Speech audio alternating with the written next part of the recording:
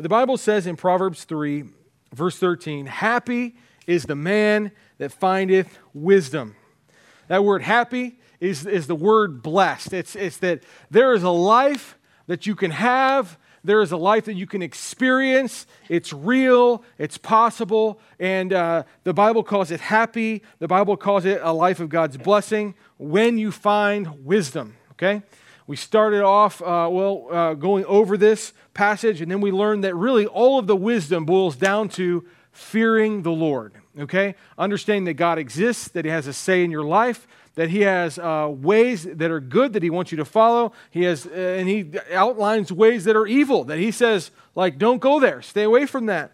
And so to have this blessed life, the happy life, I want it. I hope you want it. Here's what the Bible says. It says, happy is the man that findeth wisdom, and the man that getteth understanding, for the merchandise of it is better than the merchandise of silver, and the gain thereof than fine gold.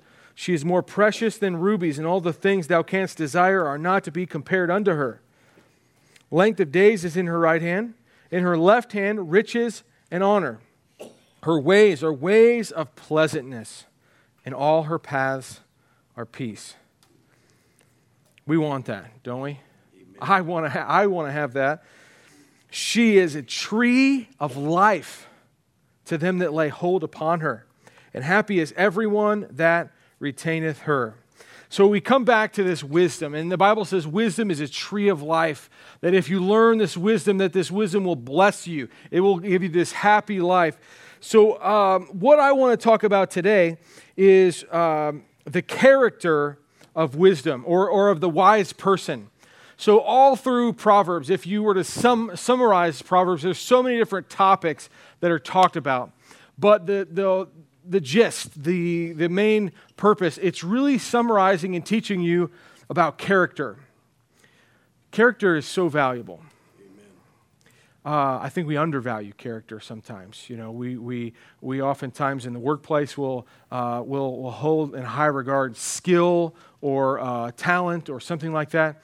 But the Bible is so clear about character. It's these traits in your life that God wants to build in you, right? He wants to see them as part of your life. And He says that these traits, and He's describing them in Proverbs, these traits make up His ways. And this is how He wants you to be. And He wants to build these things in you. And so what I want to do tonight is I want to teach through 5 traits of the wise, 5 character traits that are talked about in Proverbs. I want to point them out. I want to highlight these. You may pick up one of these tonight where God is speaking to you and He says, that's the one I needed.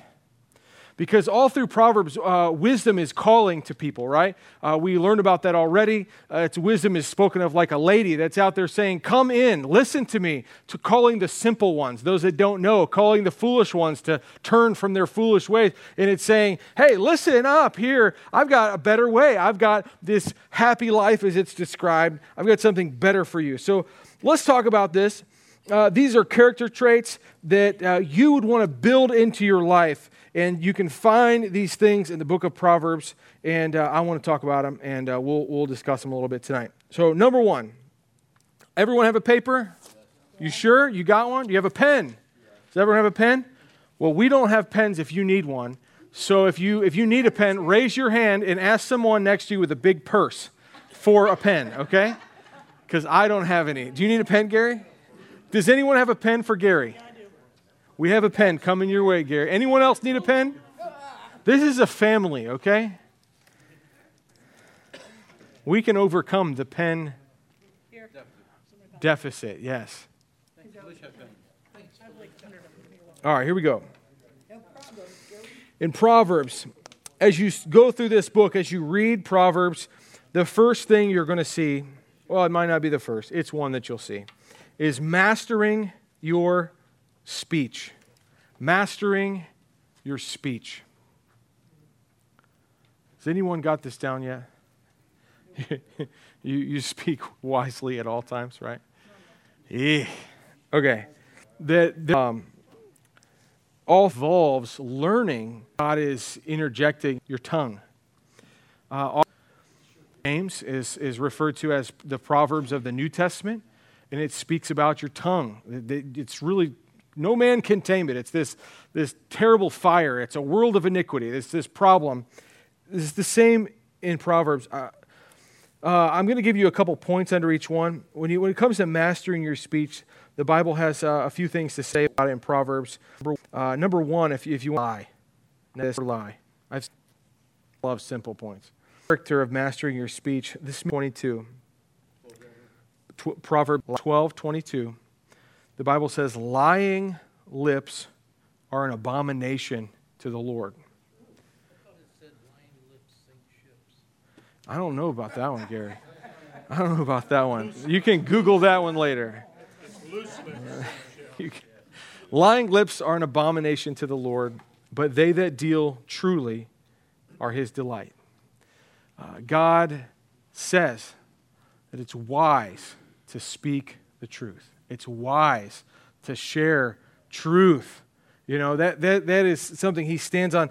And not only that, he goes, it's not that just people that tell the truth are God's delight, and it's wise to do that, but it is an abomination to God to lie. Abomination is like hatred. It's the opposite of God. Listen in Proverbs chapter 6, and this is really in simple English here. Proverbs 6 and verse 16 speaks about this. It says, "These 6 things doth the Lord hate." 6:16. "These 6 things does the Lord hate, yea, 7 are an abomination unto him. A proud look, a lying tongue, and hands that shed innocent blood." And then he goes on and tells 4 more things. But in this list of things that God hates is lying. Mastering our speech is difficult, but it is something that God will lead you to do. It is something, I believe that God is calling you to do this, then you can do this. And here's what I'm going to tell you. As we go through this list, as you go through these character traits, you are going to feel inadequate. All right? I'm telling you, you're going to be like, I don't know how I can do this. So I'm going to wrap it all up at the end, and I'm going to explain to you how you can have these character traits. So in mastering your speech, Proverbs teaches us it's wise to never lie. Secondly, Proverbs teaches us in mastering our speech that soft speech makes a difference. Soft speech makes a difference. When we think about speaking, there is something, it's like a secret that God puts out there into his scripture. And he says, hey, did you know there's a way that you can speak? It's not even the words that you speak, but it's the tone that you speak. It's the way that you communicate that makes a huge difference. In Proverbs 15, verse number 1, the Bible says this, "A soft answer turneth away wrath, but grievous words stir up anger." Has anyone that's married ever had an argument with their spouse before? Oh, no, never. Okay, so sometimes in life, for other people, yeah, y'all just lied. You missed the first one. See, falling short. When you argue, there's like anger coming at you. The Bible says there's a secret of how to deal with that. It's like secret sauce or something, okay? It's not like Kung Fu Panda where there is no secret recipe, okay? This is a secret recipe. But it's plainly written. "A soft answer turneth away wrath." There's something about responding to somebody who's being harsh or loud or angry in a soft tone that they can't yell at you anymore. The Bible says it turns away their wrath. But grievous words, if you match their anger, you're going to stir it up, okay? And anybody have experienced this? Am I telling the truth? Okay, good.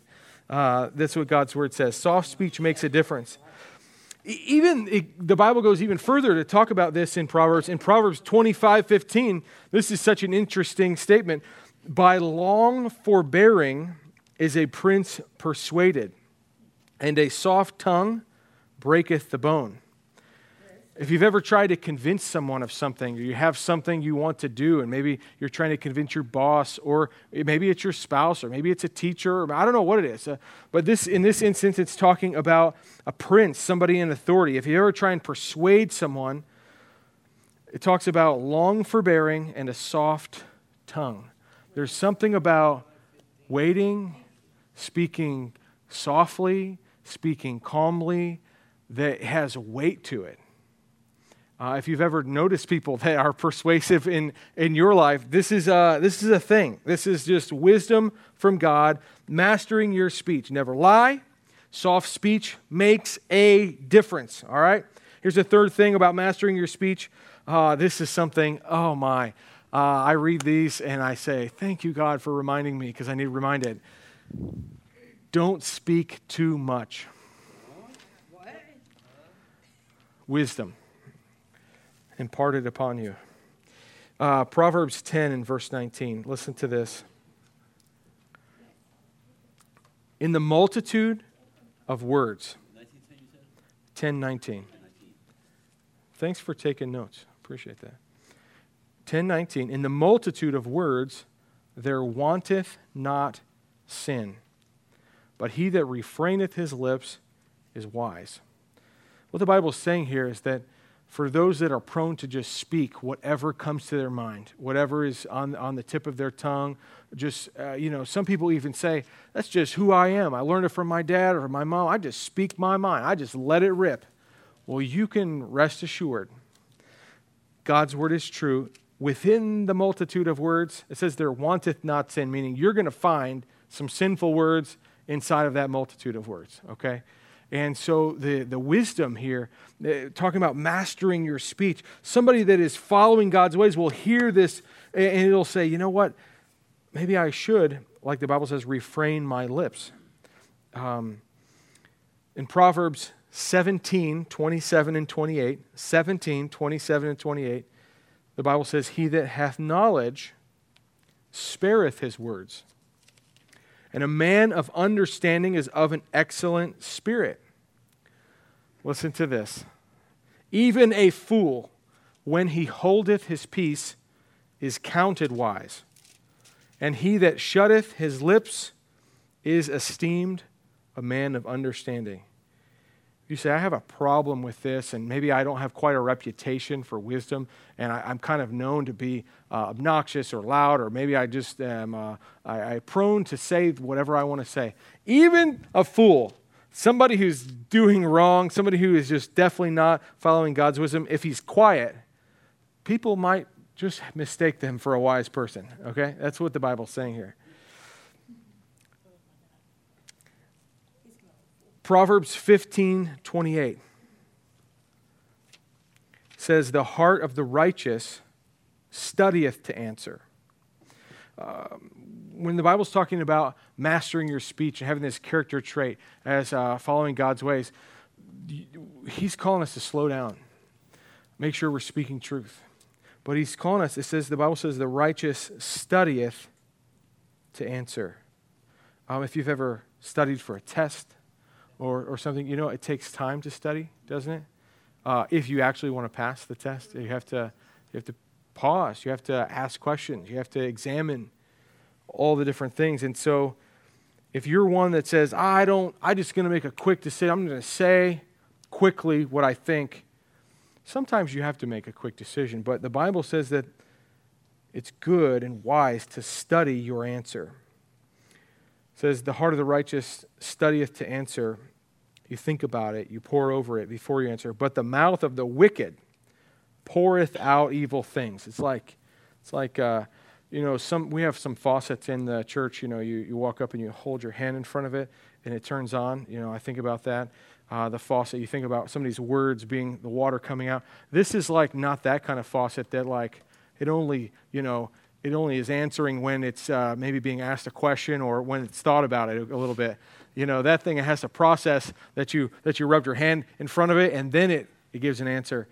It's like those ones where you just turn the handles on, and it just rolls. It just rolls and rolls. And the Bible says like that picture of just it coming out of your mouth, it's pouring out evil things. We need to slow it down. We need to not speak too much. And, yeah. Yeah, like be like that sink. That's so funny. Yeah, you're going to be like comparing. which faucet are you, okay? All right, so character trait number 1 tonight, mastering your speech. Mastering your speech. Proverbs 21:23, whoso keepeth his mouth and his tongue. That's you guard what comes out of your mouth and tongue. It says, keepeth his soul from troubles. We go back to the whole happy life, the concept in Proverbs 3, that her ways are ways of pleasantness. Those that can master your tongue, those that can tame the tongue with God's help, they keep their soul from trouble. Much trouble has come from words that were, unthought about, answers that were given that weren't studied. Let's move on to the next character trait of those that are wise. This one is so... none of these, as I study this, none of these are really found in one book of the Bible or one proverb. They're just scattered. Proverbs is very scattered, but it's very clear about this second trait. The second character trait is embracing a strong work ethic. That is a character quality of God's happy life, happy way. Proverbs chapter 6. Go ahead and turn there. Proverbs chapter 6, verse number 6. The Bible says, go to the ant, thou sluggard. You all know what a sluggard is? Not like Louisville, all right? That's a slugger. It's a sluggard. It's a lazy person. It's somebody who does not want to work. It says, go to the ant, thou sluggard. The person that doesn't want to do the hard job. The person they just want to be comfortable. Go to the ant, thou sluggard. Consider her ways and be wise. Interesting that God even goes to this little tiny insect and points out to us human people, and he says, listen, if you want to learn my way, just pay attention to the ant for a second. I designed them, and I set them up as an object lesson just for you. And he says, these ants, which have no guide, they have no overseer, they have no ruler, meaning they don't have a boss watching over them all day long. They don't have somebody checking their time clock. They don't have any of that stuff. It says they provide her meat in the summer, and gathereth her food in the harvest. Meaning they learn to prepare in advance. They work even when no one's watching them. There's something that they're driven to work to do the things necessary to provide. It says, how long wilt thou sleep, O sluggard? When wilt thou arise out of thy sleep? Yet a little sleep, a little slumber, a little folding of the hands to sleep, so shall thy poverty come as one that traveleth, and thy want as an armed man. The idea is you're like a nomad. You're like somebody who doesn't have a place to stay. God is so clear that he wants us to work. All right? Does anyone feel like this might be like a lost value in society today? Working?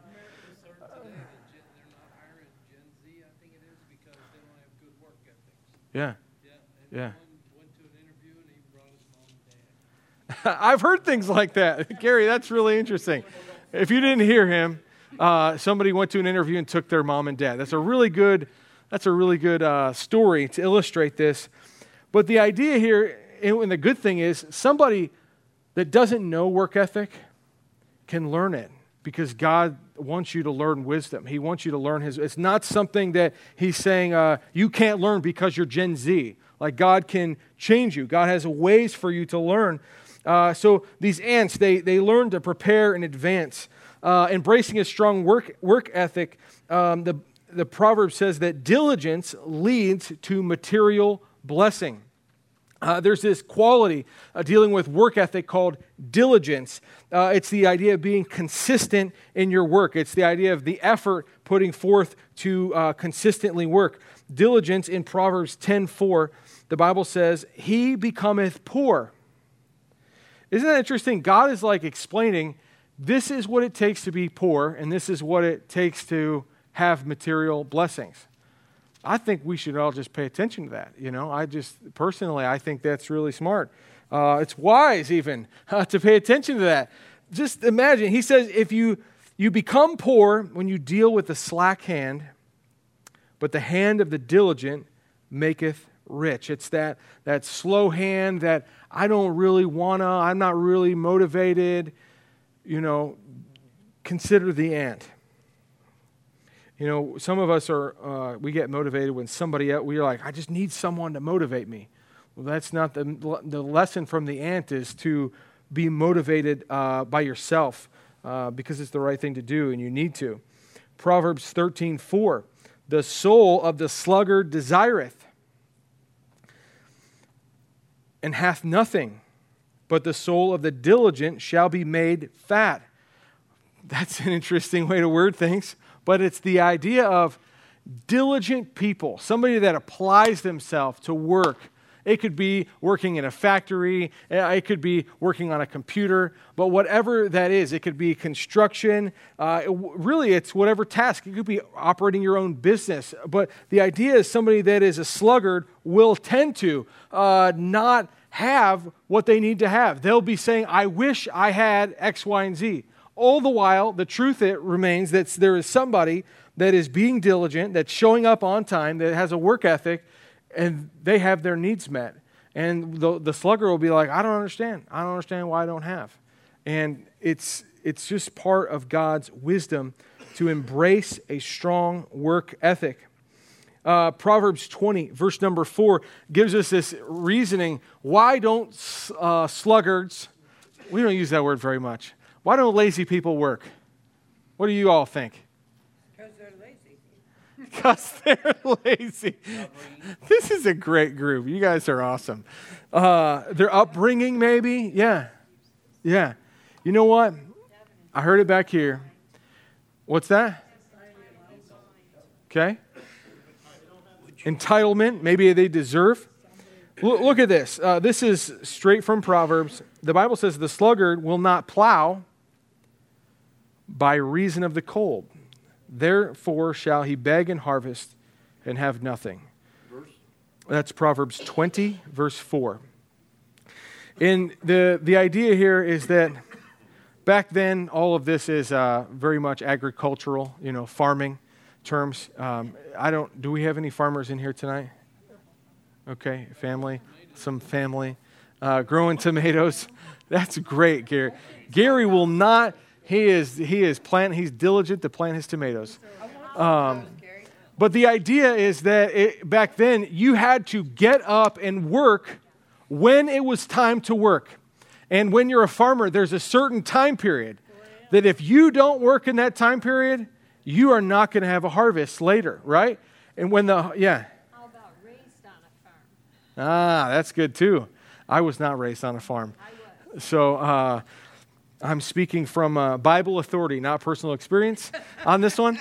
But the Bible says that there are people that have an excuse when the time is right to work. They say, I can't work because of. Yep. I don't know what that excuse might be for you if you find this is applying to you. It could be, I have too much pain. I have this problem. I can't find the right job. I don't know what it is. I really don't know what it is. I don't pretend to guess excuses that people make for not working. But the Bible is clear when it comes to wisdom. There'll come a time when you wish you would have worked. And you could have worked, but you didn't. And the Bible says this person will beg and harvest and have nothing. Okay? So embrace a strong work ethic. This is a character trait of those that are wise. Those that are wise. Let's go on to number 3. Number 3. Okay, so I want you to turn to Proverbs again, chapter 5. So in Proverbs chapter 5, and in chapter 6, and in chapter 7, this may be the clearest section in Proverbs, in my opinion. It does stay on topic as well. Proverbs 5, 6, and 7. The next character trait that is here is that of resisting temptation and folly. Resisting temptation and folly. These three sections of Scripture every young man, every old man, every young woman, every older woman would do well to read this like once a month at least. I remember reading this as a teenager, and I grew up in a time where they used to do these things. They would have like assemblies in school, and they would teach you about abstinence. Okay? Do you remember that stuff? And in my school, it's a public school. Definitely was not a biblical reason. Like, it was like just a thing. Like, I don't know, for whatever reason, it was a thing. I don't even know what they were trying to tell me, but I went to youth group, and I remember, like, I just remember reading these passages, and I say it now, and it's going to tie into our lesson. It really did put the fear of God in me. I really did feel like, oh my word, God is not messing around with this topic of Scripture. And in Proverbs, when it talks about having character, one of those traits is resisting temptation and fleeing folly, foolishness. And I want to read in Proverbs chapter 5, starting in verse number 1. I can't read the whole chapter. The whole 3 chapters, but I'm going to read most of Proverbs 5. It says, "My son, attend unto my wisdom, and bow thine ear to my understanding, that thou mayest regard discretion." Discretion in Proverbs, that word, I wrote this in my Bible a long time ago. It's the ability to choose. God sets paths before you, and in the Scripture, and He says, here's one way you could go, which is the way I'm prescribing you go, and here's another way. And you have this ability to choose. Wisdom helps you live skillfully. Yeah, he had that. He chose well. The Bible says that thou mayest regard discretion, and that thy lips may keep knowledge. For the lips of a strange woman drop as a honeycomb, and her mouth is smoother than oil. So it's like, hey, listen, temptation, it's good. Tastes good like honey. That's what it's saying. Tastes good. But her end is bitter as wormwood. I don't even know what wormwood is, but I don't want any, okay? Sharp as a two-edged sword. Her feet go down to death. Her steps take hold on hell. Anybody want to go that way? Lest thou shouldest ponder the path of life. It says, think about this. It says, her ways are movable, that thou canst not know them. The idea here is that you think you understand where temptation is and how to get a handle on it, but temptation, it's representing temptation by somebody you're not married to. This strange woman is the way it's described. But the idea is that it changes. You think, okay, the temptation is all gone because I've set up my phone in this way, or because I don't go in these type of places. But you know what? It's movable. Her ways are movable. They change. They're shifting. You can't know them, meaning like it's always there. Hear me now, therefore, O ye children, and depart not from the words of my mouth. Remove thy way far from her. Come not nigh the door of her house, lest thou give thine honor unto others, and thy years unto the cruel. Lest strangers be filled with thy wealth. That sounds terrible. And thy labors be in the house of a stranger. Man, to work and to have all that you've worked for go to someone else, right? And thou mourn at the last when thy flesh and thy body are consumed, and say, how have I hated instruction, and my heart despised reproof, and have not obeyed the voice of my teachers, nor inclined mine ear to them that instructed me. I was almost in all evil in the midst of the congregation and assembly. And so when we come to character, this character trait of resisting temptation, the Bible says, learn to stay far away from temptation. Stay far away from it. Whatever temptation looks like for you, whatever that means for you. It's not saying try to handle it. The Bible never, ever advises you, if you're a wise person, to try and handle temptation. It's only to go away, turn and flee, run the opposite direction, and put up safeguards. Don't even, if you know where she is, or you know where temptation is, it's like don't go, remove thy way far from her. Don't even come by her house. So you know where she is. You know where her house is. So we don't go down that street. This could be literal, but this is really just representative. If you know that there's temptation on some specific app on your phone, well, then character in this would tell you, okay, so I know it's on the street. I see her house right here, this little app. Don't go near her house. You got to figure out a way to go far from that, to remove yourself away from temptation, because what's going to happen is it's going to seem like honey. It's going to seem like it's good, but what's going to happen is all of your wealth is going to be given to somebody else. Your honor is going to be now somebody else's. You're giving up the stuff that you worked so hard. He was tempted. Now, in that situation, temptation came to him. He wasn't going near her house. I suppose he lived in her house. But, I don't think he necessarily knew that was going to happen that day. But what did he do? He, got out of there. And that's, one of the best examples. He left his coat and he got out of there. But that's what the Bible's talking about. When it comes to wisdom, you say, I want to have this little cute, smiley-faced life. And this is really representative of the blessed life, the happy life. You've got to get some character and stay away from those things that you're tempted with. This is something, many times we all learn the hard way. We learn the hard way. There's only so many times you can get burned and scarred until you say, I don't want to get burned anymore. I don't want to do this anymore. What do I have to do? And one thing we all believe is that we're an exception to the rule. This is like a human problem, is that we say, you know what, everybody else, they can't handle it, but I can handle it. I'll be okay. That would be, this would be foolish and simple as described in Proverbs. So learn to stay away from temptation. Here's the second part of that, resisting temptation and folly. In the same passage, find fulfillment at home with your spouse. Find fulfillment at home with your spouse. This is definitely directed towards those that are married, obviously. Verse number 15 says, drink waters out of thine own cistern, and running waters out of thine own well. Let thy fountains be dispersed abroad in rivers of water in the streets, and let them be only thine and not strangers with thee. Let thy fountain be blessed and rejoiced with the wife of thy youth. And you can read the rest because it gets good, guys, okay?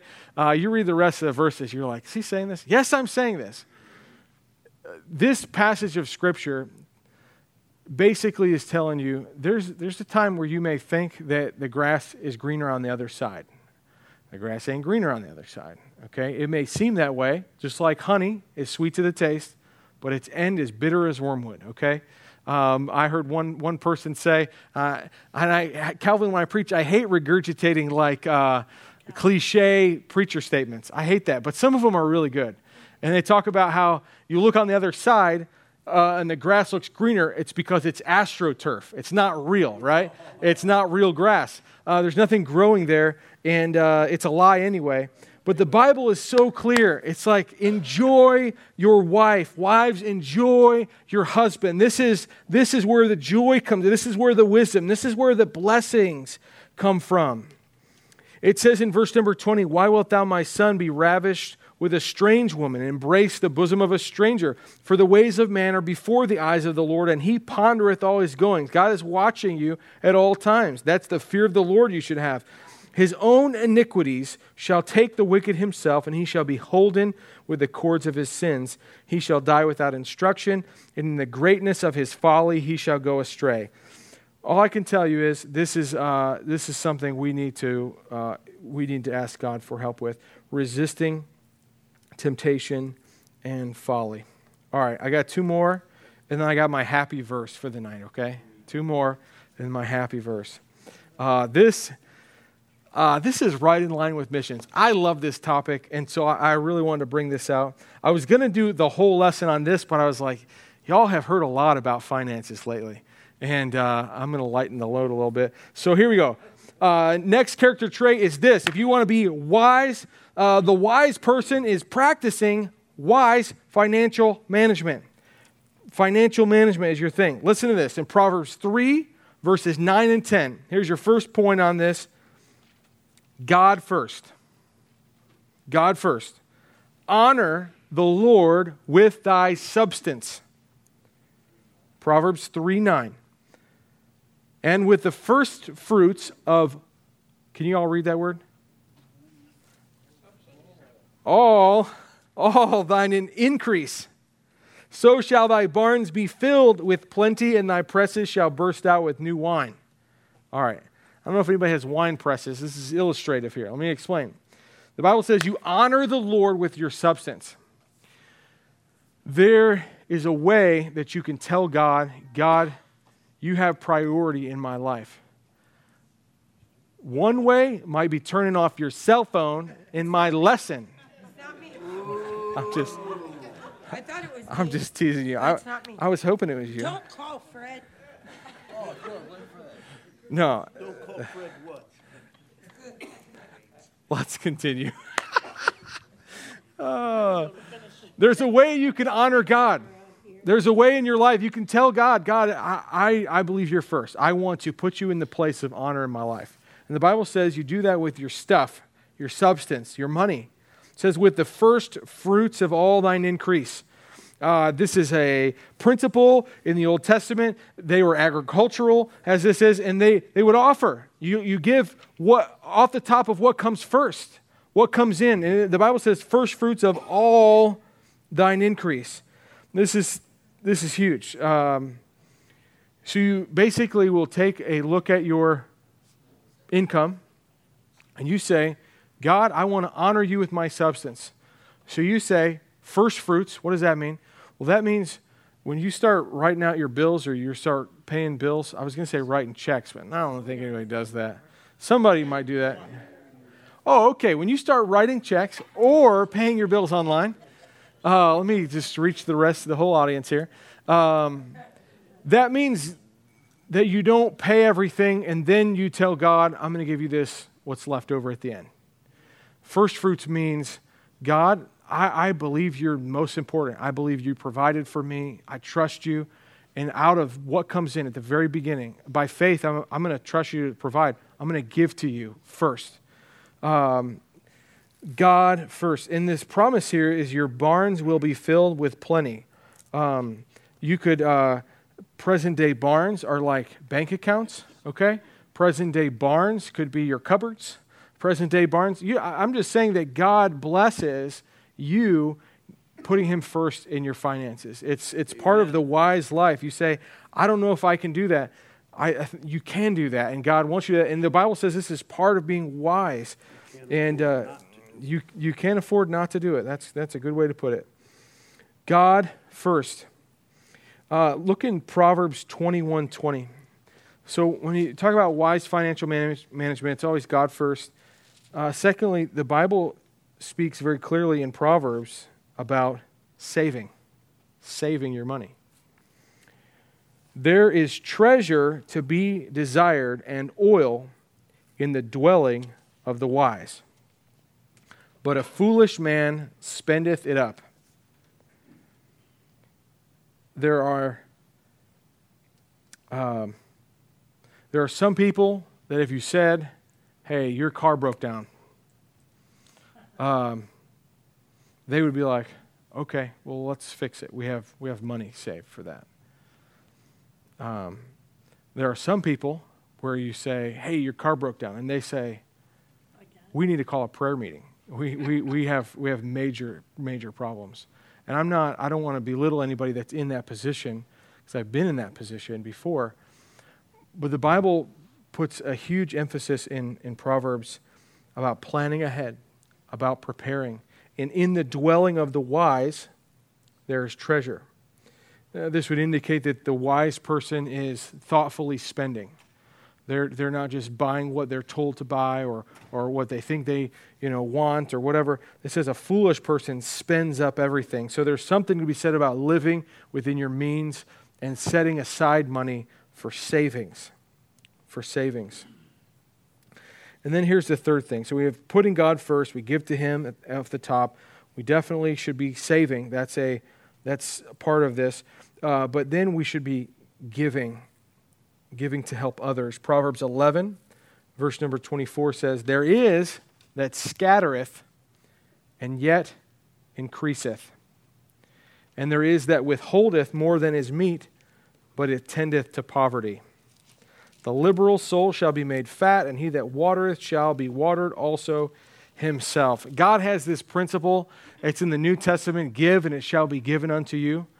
You know, there's just something, we just need to learn to open our hands up and give to others that have needs. This is talking about there's this person that scatters. The idea is as they are freely blessing others out of what they've saved or what they have, and somehow they continue to increase. They still have enough. But there's others that say, I'm going to withhold. I'm going to keep it for myself. I'm going to spend it on the things that I want. I don't have it to give. I don't give because I got to watch out for myself. The Bible says it tends to poverty, or it leads to poverty. This is God's wisdom, and it's just, I wish I could change the rules, but these are the rules. This is the way the world is set up. This is the way God works. As He says, if you are willing to open up your hand and you're willing to give and you're willing to help, and the Bible says those that water, they'll be watered also. God will somehow return that back to you.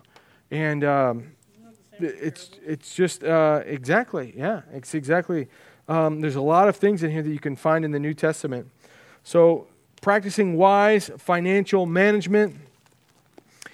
And lastly tonight, throughout the book of Proverbs, I could tell you many verses in this, but the Bible is so clear about how you treat others. This is how you treat others. Your blank is treating others with love and respect. Treating others with love and respect. I think it is like secret sauce. I think so much of Proverbs is like, that's great. That's really, that's the stuff right there. You want to be a leader. You want to be a good teacher. You want to be a good dad, a good mom. Read the Proverbs and follow them. It's God's wisdom. So we talked about those that are maybe foolish, or maybe somebody is poor because they just fell on hard times. The Bible is so clear about how we should deal with people that have fallen on hard times, or people that He would describe as poor. In Proverbs 14, verse 31, the Bible says, "He that oppresseth the poor reproacheth his maker." God never thinks well of anybody that takes advantage of somebody else because of their ability or their status. It's often like James, when you have somebody come in your church and they come in, they look really good, they have the gold rings, and they just look like they're dressed nice. Well, hey, come over here, buddy. Let me give you a good seat. But when somebody comes in and they look pretty bad, you ignore them. Kind of, hey, go sit over there. Don't make too much noise here. God pays attention to those things. He pays attention to how we treat others.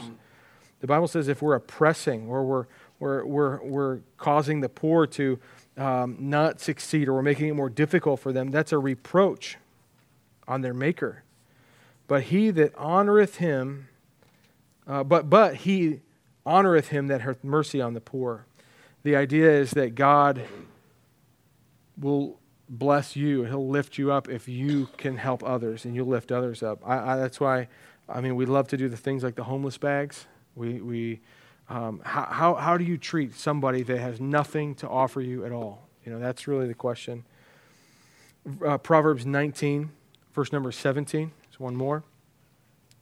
He that hath mercy on the poor lendeth unto the Lord, and his good deeds shall he pay him again. When you help somebody that can't do anything in return for you, and you help them, the Bible says you're lending unto the Lord. In Proverbs, it says that. It's the whole idea when Jesus talked to them that, when I was naked, you clothed me. He talked about you fed me. You did all these things to me. Inasmuch as you've done it unto the least of these, my brethren, you've done it unto me. And God is, in the Old Testament and the New Testament, is so clear that when we care for people that maybe can't care for themselves, or care for somebody that nobody else wants to care for, that's like something we're doing straight to God Himself. And He says, you're giving to them, I'm going to pay that good deed back to you again. Oh, that is me. Don't call. We'll wait. Fred. We'll wait, Tammy. Whoops, I answered. Hi, Fred. Hi, Fred. All right. Don't call Fred. Yeah. All right. Well, let me get to my last point, and then we'll wrap this up. You're fine. I'm gonna. Under treating others with love and respect, the Bible is clear. And I just think this is such a cool parallel from the Old Testament to the New Testament. In Proverbs 25, verse 21, next week we're having a cell phone class. And if thine enemy be hungry, give him bread to eat. That sounds countercultural. And if he be thirsty, give him water to drink. For thou shalt heap coals of fire upon his head, and the Lord shall reward thee. All the way in the Old Testament, as well as in the New Testament, God is so clear about how we treat others. The poor and our enemies. So tomorrow, when you see somebody in the office, or you see somebody that's your neighbor that is super rude to you, the Bible is saying here, help them. If they're hungry, give them bread to eat. If they're thirsty, give them water to drink. You're noticing. Yeah, you're noticing because you care about them, right? You care about them. Now, I want to wrap this up because there's a lot of qualities here. We've got mastering your speech. That's difficult. Embracing a strong work ethic. That can be hard.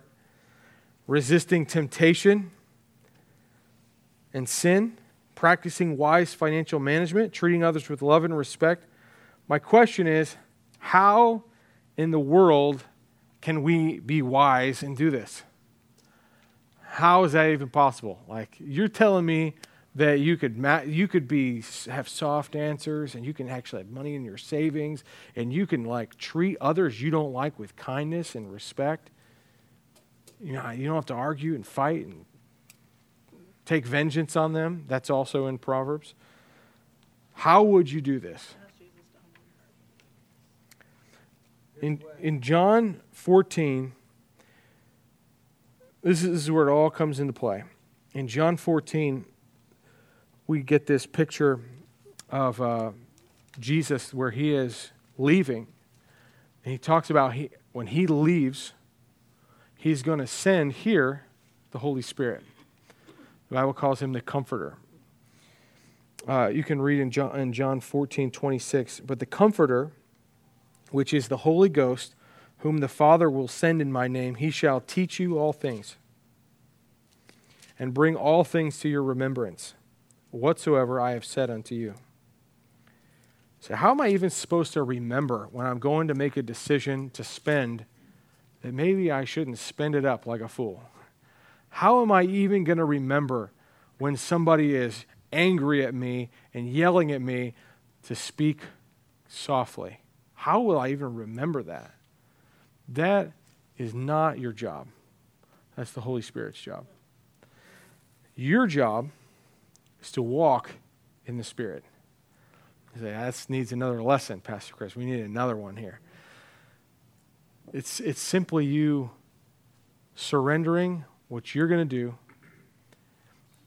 I believe it means confessing all known sin and saying in the morning, Lord, I need you to fill me. I need you to control me step by step, moment by moment. And the Bible says, if God can give good gifts unto his children like we want to, how much more will he give the Holy Spirit? If we ask anything according to his will, he hears us. And if we know he hears us, we know that we'll have the things we asked. God wants us to walk in the Spirit. And I believe that when we ask the Holy Spirit to fill us, he will fill us and he'll control us and he'll do what he said he'll do. He will teach us all things. You say, I don't think I can quite learn to manage my money. Yes, you can learn to manage your money. God's going to help you do it. You just have to lean into him. You have to let him do that. You can't keep being prideful and act like you know it all and your mom and dad taught you right. That's not going to work anymore. You have to be willing to say, I may not know it all. I am no longer the authority, but God is the authority. And so the Holy Spirit works in you. And here's what's so cool about this list, and hopefully this ties it all together for you with a nice little bow. I want you to look in your Bible in Galatians chapter 5. Galatians chapter 5. In the Old Testament, these character traits seem a lot like law. They seem a lot like manage your money well, or you're going to be poor and broke. And if you're a sluggard, you are really, you're the worst of the worst. When we get to the New Testament, God loved the whole world. He gave his only begotten Son. Whosoever believes on him should not perish but have everlasting life. We get saved because God cares for us sluggards and poor financial managers and us people that respond in anger and we stir up anger, all this stuff, and he begins to change us and teach us. The Bible says the Holy Spirit comes inside of us and we're to walk in the Spirit. And the interesting thing about walking in the Spirit, the Bible says you produce. God produces in you. Let's change the words. God produces in you the fruit of the Spirit. I want to read these to you and tell me if they don't sound a lot like what's being described as the happy life in Proverbs. The fruit of the Spirit, these quality traits that come out of you because God's working in you, because God's teaching you His Word. The fruit of the Spirit is love. Wow. To love my enemy, to love that person that's yelling in my face enough to speak softly. Joy. To have this inner happiness, this inner confidence that everything is all right, this peace. There's a peace that comes from managing your money wisely, from having some money in the bank. So that's not spiritual. That's an extremely spiritual thing, is how you handle your money and what you do with it. And for God to allow you to change your habits, for God to change your priorities, by changing your heart so that one day when your car breaks down, you have money in the bank. That is peace. That's like literal peace. That's like, oh, okay. And then when your car breaks down and you have money in the bank and you can fix it without stressing and worrying, and then somebody else you hear about has a need in your life group or otherwise, and you can help them, that's amazing. That would be our goodness that we're getting to. Love, joy, peace, long suffering. That's that. I can bear with this person that's yelling. I can be patient with them. Gentleness. Man, this is something God is teaching me even now. This gentleness. I grew up in a home. It was not gentle. I never learned gentleness. I didn't even know what it looked like. I didn't understand. Every conversation growing up, I remember, amongst family was harsh and hard. We need to come to a point where we can confess to God, I learned this all wrong, and I need your gentleness. Wouldn't it be great to have a whole bunch of gentle men in the church, not harsh men in the church? And I would like to, that God would grow that in me. Gentleness, goodness, faith, meekness. Here's one at the end, temperance. That means self-control. God can help you to set up safeguards against sin in your life. God can give you self-control to overcome any sort of addiction or problem or habit or whatever, because that's the Holy Spirit working in you. He does that. It's not about you trying really hard to build character. That's not the biblical way to do it. You got to build character in your life. No. You've got to surrender to God and His ways and let Him build character in your life, just one step at a time. It might take you the whole year, this year, just to simply get the first one, responding calmly, mastering your speech. It might take you just a whole year for one, because it's a step-by-step thing. It's one, you read one verse, God transforms your mind, and He's going to build that in you, and you're going to learn that. He's going to work that out in you. Here's my happy verse. Goes right along with our last point. Proverbs 3:27 and 28. This is one that I have repeated to myself. It's helped me make decisions. Dominic, it even goes to your question of sometimes it's hard to know who you should help or not. Do they really need help? Here's something that's helped me. The Bible says, withhold not good from them to whom it is due, when it is in the power of thine hand to do it. Say not unto thy neighbor, go, and come again, and tomorrow I will give, when thou hast it by thee. And the verse is simply saying, if you realize somebody has a need, and if you can help, and you can meet that need, do it. Do it. And that's like just a great rule of thumb. If you have the power to do it, you don't have to question, God, do you want me to do this? He's given wisdom here. If it's in your power to do it, it says withhold not good. Don't hold back on something where God can use you to be a blessing. We already know that when you lend to that person, you lend to the Lord, and He's going to pay you back again. So don't ever worry about that. That has been helpful to me here at the church and otherwise.